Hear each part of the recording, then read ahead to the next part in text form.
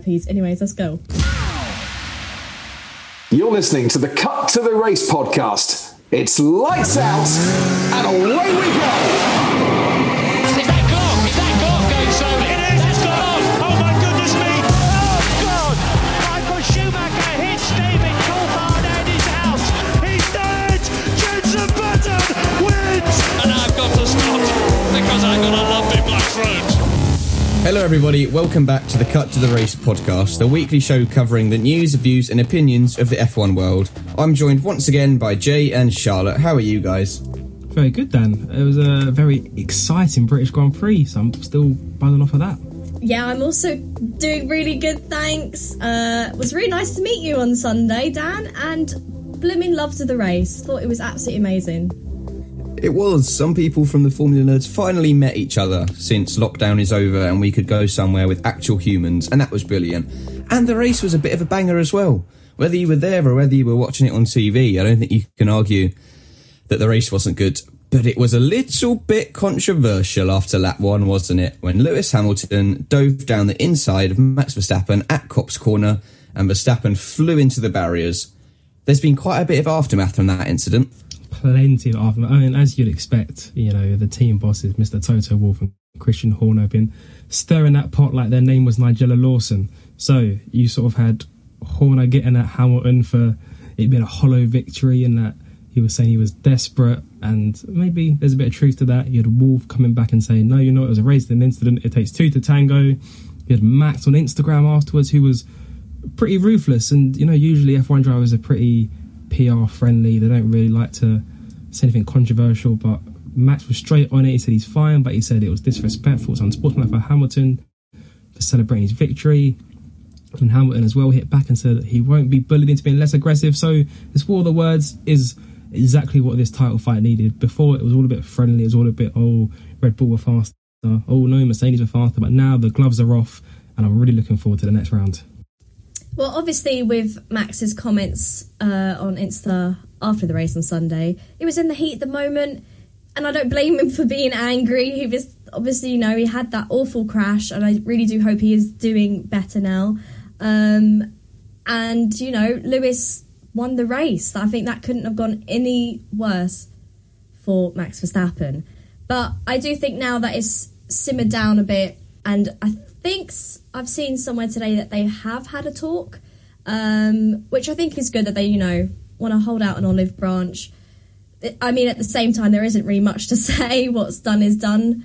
But I think it's good that they are able to have that chat, show that level of respect to each other, especially in this championship fight.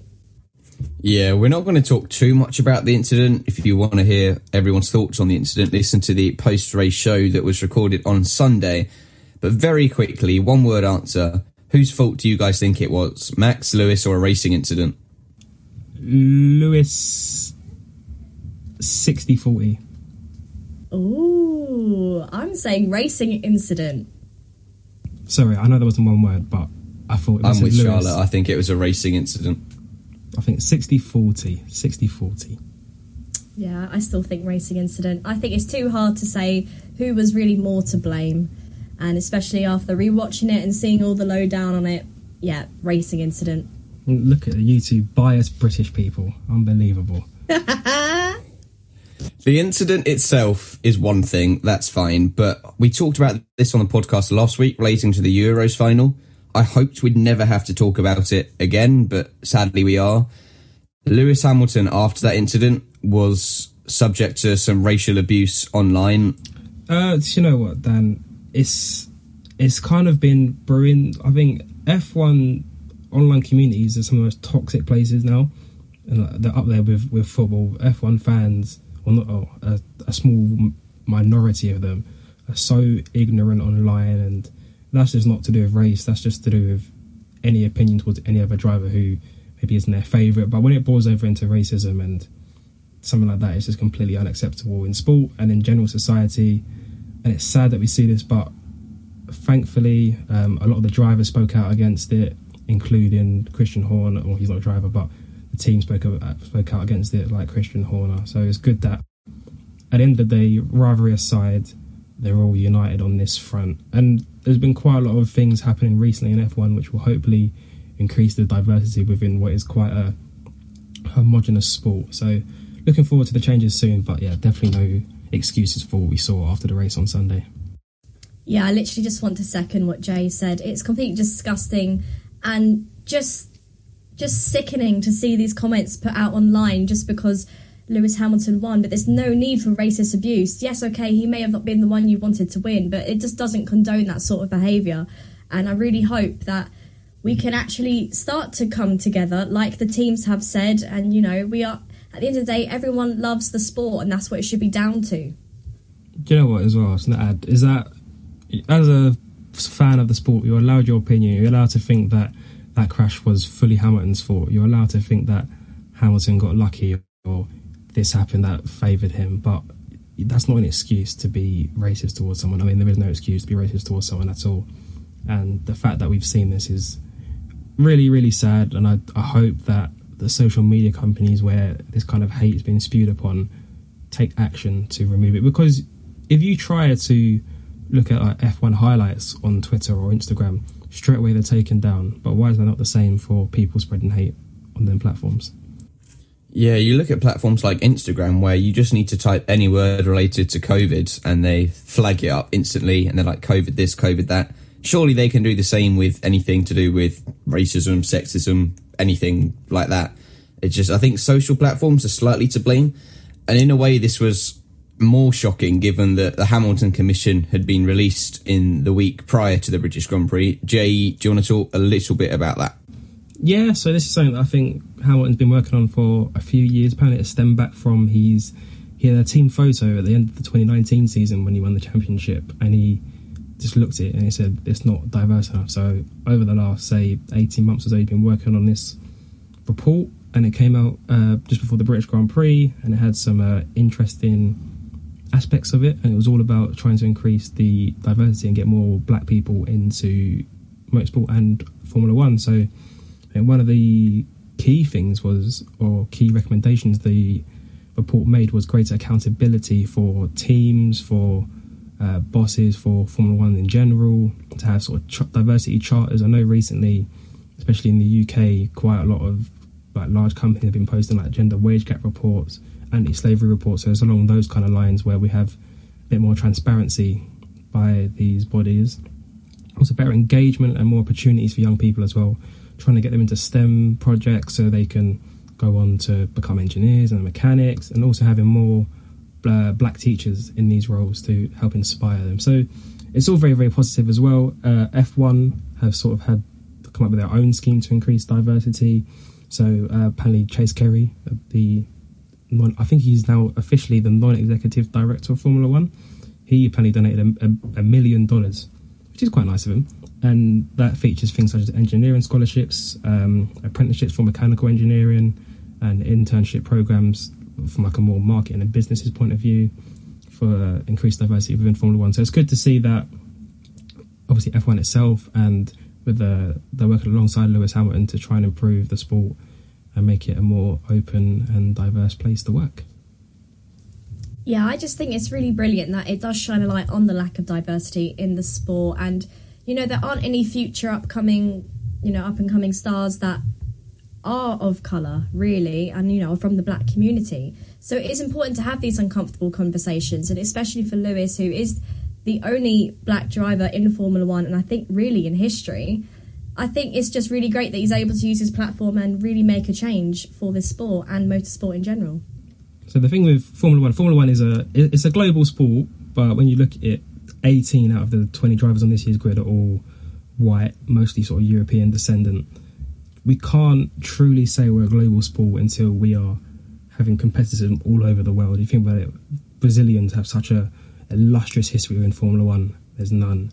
There's no African drivers. There's very few Asian drivers. I mean, obviously we have Tsunoda, but there's none from, say, the Indian subcontinent. So it's not very diverse at all. Even though we are seeing more diversity within the sport, I feel like it's still got a long way to go until we can really say that we are truly a global inclusive sport. And obviously, you know, the Hamilton Commission doesn't really select on this, but I think it's really important to have more women within motorsport and around the paddock, you know, from the engineering side. and all other aspects like that. So yeah, just really want to see more of that. Yeah, we spoke about this last week. That's what W Series brings as well, isn't it? All these female role models for young girls, whether it's the engineers who also could work in F1, whether it's the drivers in W Series, they all come together to create these role models that weren't there a few years ago. And I think that is a really good step that F1 are taking with regards to gender, and that, you know, there's still more work to do in all of these things, but we're slowly moving in the right direction. Sky Sports' broadcast of this weekend was carbon neutral as well, wasn't it? Well, I know F1's was definitely carbon neutral. I think Sky, they just had little green things on their microphones to pledge their allegiance to being carbon neutral. I know that they did do quite a lot of things to reduce their footprint for this weekend. But no, it's good that not only the teams, but also the media side of things are trying to improve the sport any way they can. And I know a big thing for Formula One is to go net carbon zero, I think that's the word, by 2030. And they were using like less machines which required less energy. They were using hybrid cars. So it's good that, obviously, the diversity point is very important, but F1 are trying to set up like these pillars for the future, which is going to make it a better place to work and a better place to be a fan. So it's good that, yeah, we're seeing quite a lot of improvements across the board for Formula One, and I know sustainability is a big part of their plans. And then in relation to sustainability, we all knew that Sebastian Vettel was a great guy anyway, but he was pictured after the race picking up litter in the grandstands. He's been to the waste disposal unit today after his Pirelli tyre test yesterday to see how it all gets recycled. What a man. It's just really amazing to have, you know, Sebastian Vettel, of all people, 4-time world champion, stay after the race and go through the grandstands and pick up rubbish from the fans, you know. Obviously, he didn't have the best race on Sunday, but it's really inspiring for the future generations and in general, just people to see that. And it's just, yeah, really inspiring. I love that. I think it's really good as well that we have these two stalwarts of F1. You have Hamilton, who's pushing for more diversity, more inclusion on one side of things, and he's a 7-time world champion. He's a huge name, and I know Vettel's maybe not quite on the same platform as Hamilton, and he's probably no longer the second biggest driver now. You've got Leclerc and Verstappen batting around, but he's still a major player. He's a 4-time world champion, and to have these two guys at the top, but really pushing for improvements within the sport, is really good for F1 as a whole. Okay, moving away from the development and I can't say that word. George Russell had an alright weekend. I feel like it could have been better. This wasn't really covered on the post-race show, so we're just going to talk about it a little bit now. He got into Q3 on the Friday, which was brilliant for the British fans, unless you're me and a Bottas fan. But then he just kind of got further and further backwards as each session went on. What are your guys' thoughts on his weekend? It's hard. I think it's hard for George because over one lap, he's excellent, and, you know what I mean, the car doesn't maybe come into it as much as it would over 52 laps. So, I mean, he was brilliant on Friday night. Would he come 8th? 8th or 7th? 7th or 8th. And he beat Sainz in a Ferrari. He beat Vettel in the Aston Martin.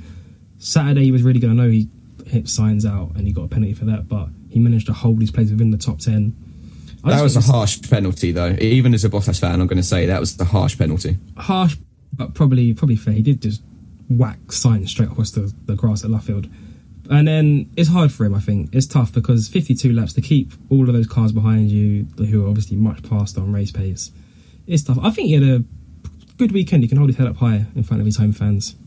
Yeah, Friday was just electric. Like, I was jumping up and down in my living room. I was so excited and happy, especially when he did that last lap. And I think it was his last lap in Q3, and he was basically just doing almost like a lap of honour because he was the only guy on track, and just everyone, minus Dan, was cheering for him. It was just amazing to see. But yeah, it's a shame about Saturday. He had that harsh penalty which put him behind, and then Sunday just couldn't, drop 2 places after the first lap and couldn't really get it going. But, still holding hopes for George.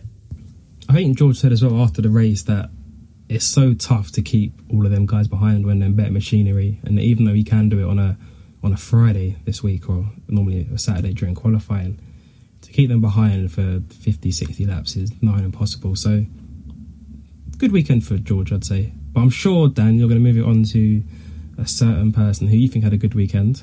Yeah, Valtteri Bottas. I think he had a decent weekend. You know, it's not his strongest weekend that he's ever had. It's certainly not the weakest weekend he's ever had. He came third on Friday, third on Saturday, third on Sunday. Consistency is key, so remember that. He played the team game a lot as well, and there's been times this season where I feel like he could have been supported a bit better by the team. But after the race on Sunday, Toto Wolff actually congratulated Valtteri and said that he had a brilliant weekend and he played the team game really well. And he said that's really important to have. So I don't know if this has just swayed the 2022 seat a little in Valtteri's favour. I mean, hold on. I don't know about 2022 as of yet, but I will say he did play the team game really well. F1 posted a video today on their socials showing that he was having a look if there was damage on Lewis's car after the incident, and as well, he did concede to Lewis really well, not, in his way, all went fine, and he kept P3, he didn't have that problem with Lando Norris later in the race. So, yeah, I would say Bottas did well. It was nice to see him on the podium, but I just want him to be more racy, if I'm being honest. I just want him to have that attack and, that Lewis does. I just don't feel like we have that. I know he's playing the team game, Dan, but I just want a bit more sometimes, Toto Wolff's comments were more of a pick-me-up for Bottas rather than a well done, because it must be quite demoralising for Valtteri to have, say, you've got to come past.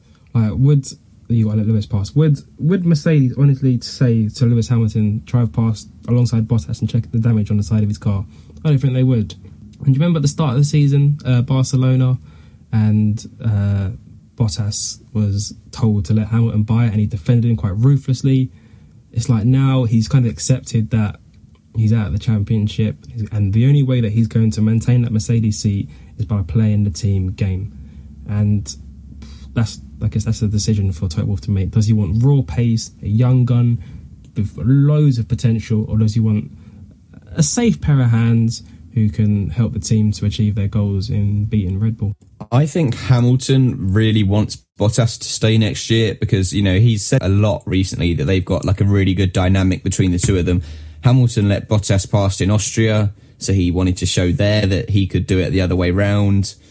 I don't know. I don't think this 22 seat's decided at all, and we've got a long time yet before we'll hear anything, I think. I agree. I don't think it's decided yet. I think it's probably still maybe slightly in Russell's favour, but Bottas playing that team game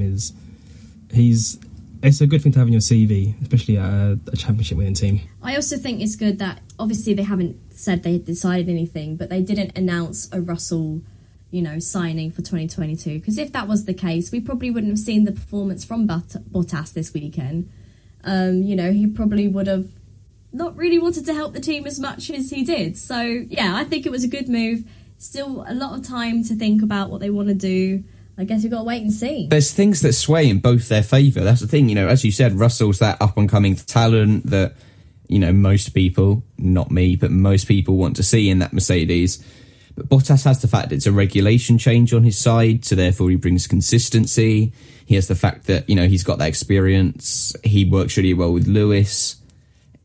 I don't know what way this is going to go. I really don't. I'm not as sure as many people are that it's Russell's seat to lose. I don't know. I think it's a really interesting point that Charlotte makes, that it suits Mercedes, if they are going to sign George Russell, it suits them to hold on to, to keep people questioning for longer. Because if they were to say this weekend, say everyone thought they were going to announce Russell at his home Grand Prix, then Bottas, he has no sort of motivation to play the team game. Well, if they delay it until November time, then obviously it's not good for Russell, it's not good for Bottas, because they don't know what their future holds. But it ensures that Bottas plays the team game. I'm sure if Bottas was let go for next season, he wouldn't just completely just sack it off and give up, because I don't think he's that kind of guy. I think he's a very professional driver.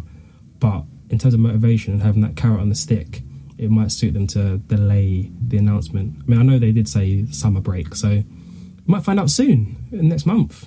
Yeah, only one race until the summer break. Hungary. So maybe we'll find out between Hungary and Spa. Who knows? I don't think we will. I think it will just keep being, nothing's decided yet for quite a few months. But who knows? Moving on, there's a new F1 game out, F1 2021. There is indeed, and I've had the pleasure of playing it for about a week now, actually.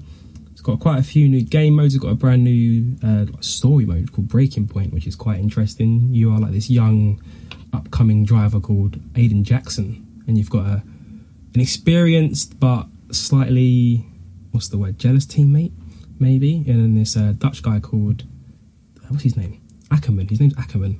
That's his name. And it's sort of reminiscent of the Hamilton-Alonso sort of thing in 2007, when Alonso was experienced Wild Old Fox and Hamilton was like a young gun with the raw pace, and there was a bit of tension there. It sort of follows on that kind of dynamic. They've also added a new 2-player career mode, so you can play career mode like you could usually, but you can play it alongside a friend now. That's pretty cool. The only thing is that if you are looking to play some of the tracks from this season, you can't yet. They haven't added in Imola or Portimao or Saudi Arabia yet. They're going to come as a later update, and also tracks like Turkey probably won't feature either on this game. So there's that to weigh up. But on the whole, it's a really, really interesting, really good game, I think. The engine noises sound really good. The graphics are really good, especially on the new generations of consoles on the PlayStation and on the new Xbox. So definitely worthwhile looking at if you're into that kind of stuff. And yeah, I would recommend it. I'm not being paid, by the way, to say that. It does feel like a spawn. We are not sponsored yet, but if anyone does want to sponsor us, Codemasters, just let us know. We'll happily take it. Just an honest opinion. We'll happily take a sponsorship if you want. But that was Jay's honest opinion on the game. Back to real life, we saw the 2022 car at Silverstone, which looks pretty nice. I've got to admit, it's pretty nice. Yeah, seeing it in person definitely made me like it even more than I did when I first saw it unveiled. I thought it looked really cool. The new tyres, so much larger. Like, it was 13 inches originally, and now we're up to 18 inches. And obviously, the new specifications are hoping to make closer wheel-to-wheel racing with the new aerodynamic changes. But yeah, I think it looks pretty sick. Yeah, no. To be honest, they can look as horrific as they want, as long as they provide good racing. I'm not that bothered. I mean, with the was it the 2014, 2013 cars when they had those weird things on the front, which definitely weren't PG. So they were ugly, but that was a pretty good season. So if they provide good racing, I mean, myself and Charlotte spoke to Craig Scarborough the other week, and he was sort of saying how the racing should be improved, the field should be closer together.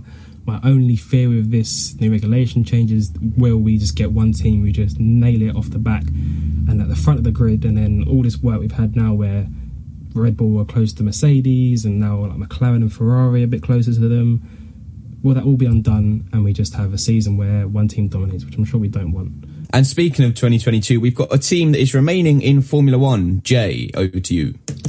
Well, not so much remaining. So obviously Sauber are technically Alfa Romeo, but Alfa Romeo just pay a bit of money to be a title sponsor for the team to promote, I guess, their road cars or something like that, or their performance cars. But anyway, yeah, it's good to see that they're sticking around in Formula One.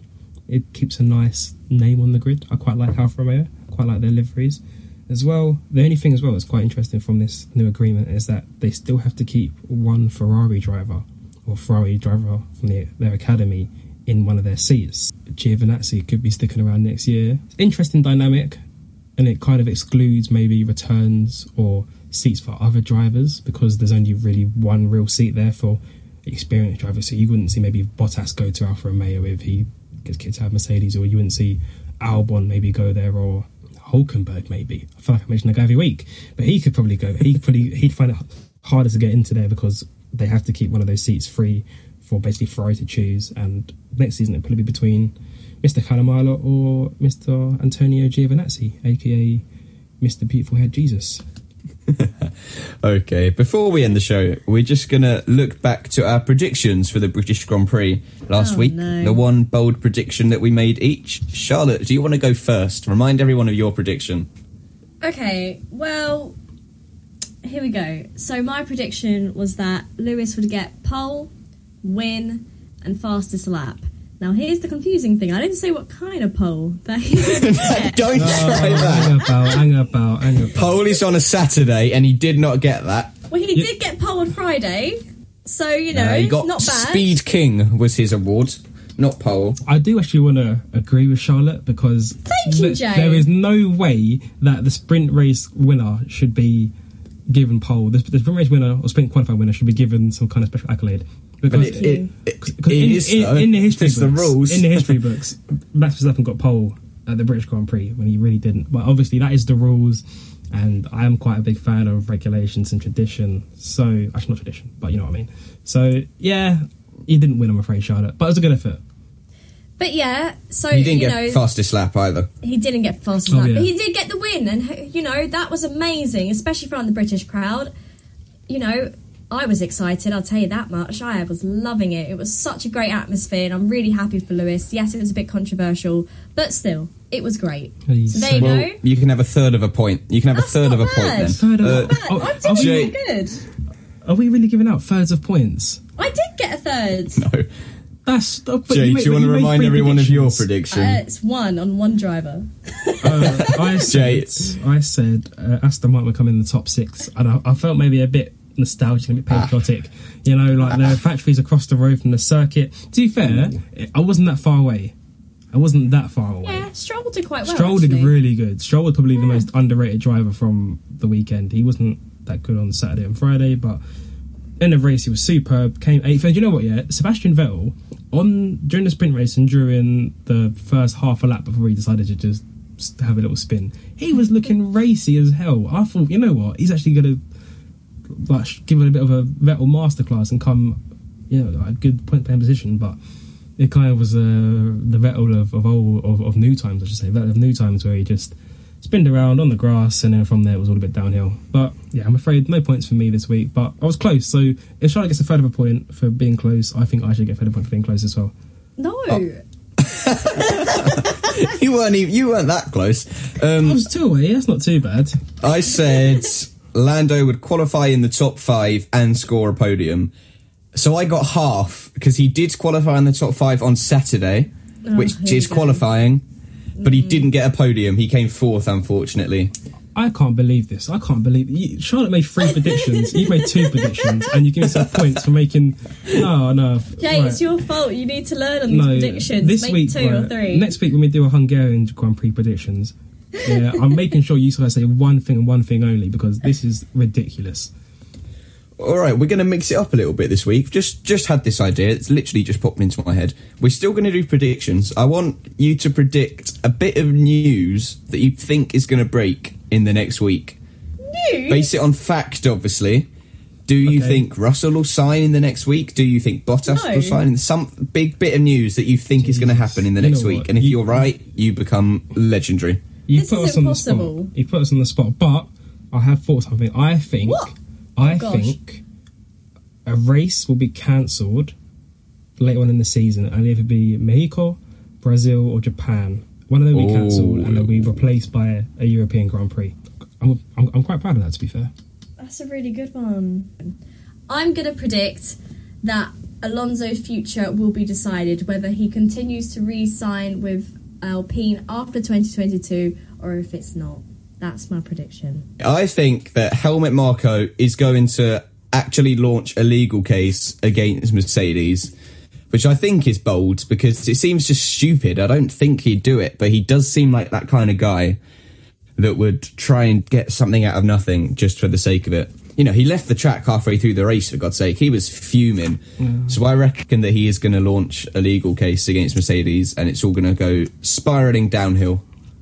Well, I don't know if it was him, but I know that someone in Red Bull wanted a race ban against Hamilton. So, you know what? It was probably him. It was him. I mean, for a doctor, he's not very smart, is he? No, joking. It's going to come for you now, Jay. But, you know, he's good. Yeah. I like him, Marco. He's a good character for the sport. He adds to this combat. I love it. I love the action. I love it. F1 needed this. The Champions needed this. It needed it. It needed it for the Rosberg point of view. I think Hamilton and Verstappen can go on to be one of the great rivalries. I'm talking Mansell Piquet levels. I'm talking Prost Senna levels. Schumacher Hill levels. It's got all the ingredients to be that good. And I think this moment on Sunday was the tipping point. And I cannot wait for the future. Yeah, neither can I. I can't wait for what the future of F1 holds, and I'm hoping the rest of this season is going to be just as exciting as it has been already, because it's been good so far. As you said earlier, Hungary up next. Hamilton's normally very good at Hungary. Could he close the championship gap? Who knows? We have to wait. We'll revisit our predictions. We'll cover the news. All that to look forward to next week. But that is all we've got time for on this week's show. Thank you guys very much for coming along. Thank you as ever, Dan. Thanks, Dan. Had a great time, as always. We will be back next week.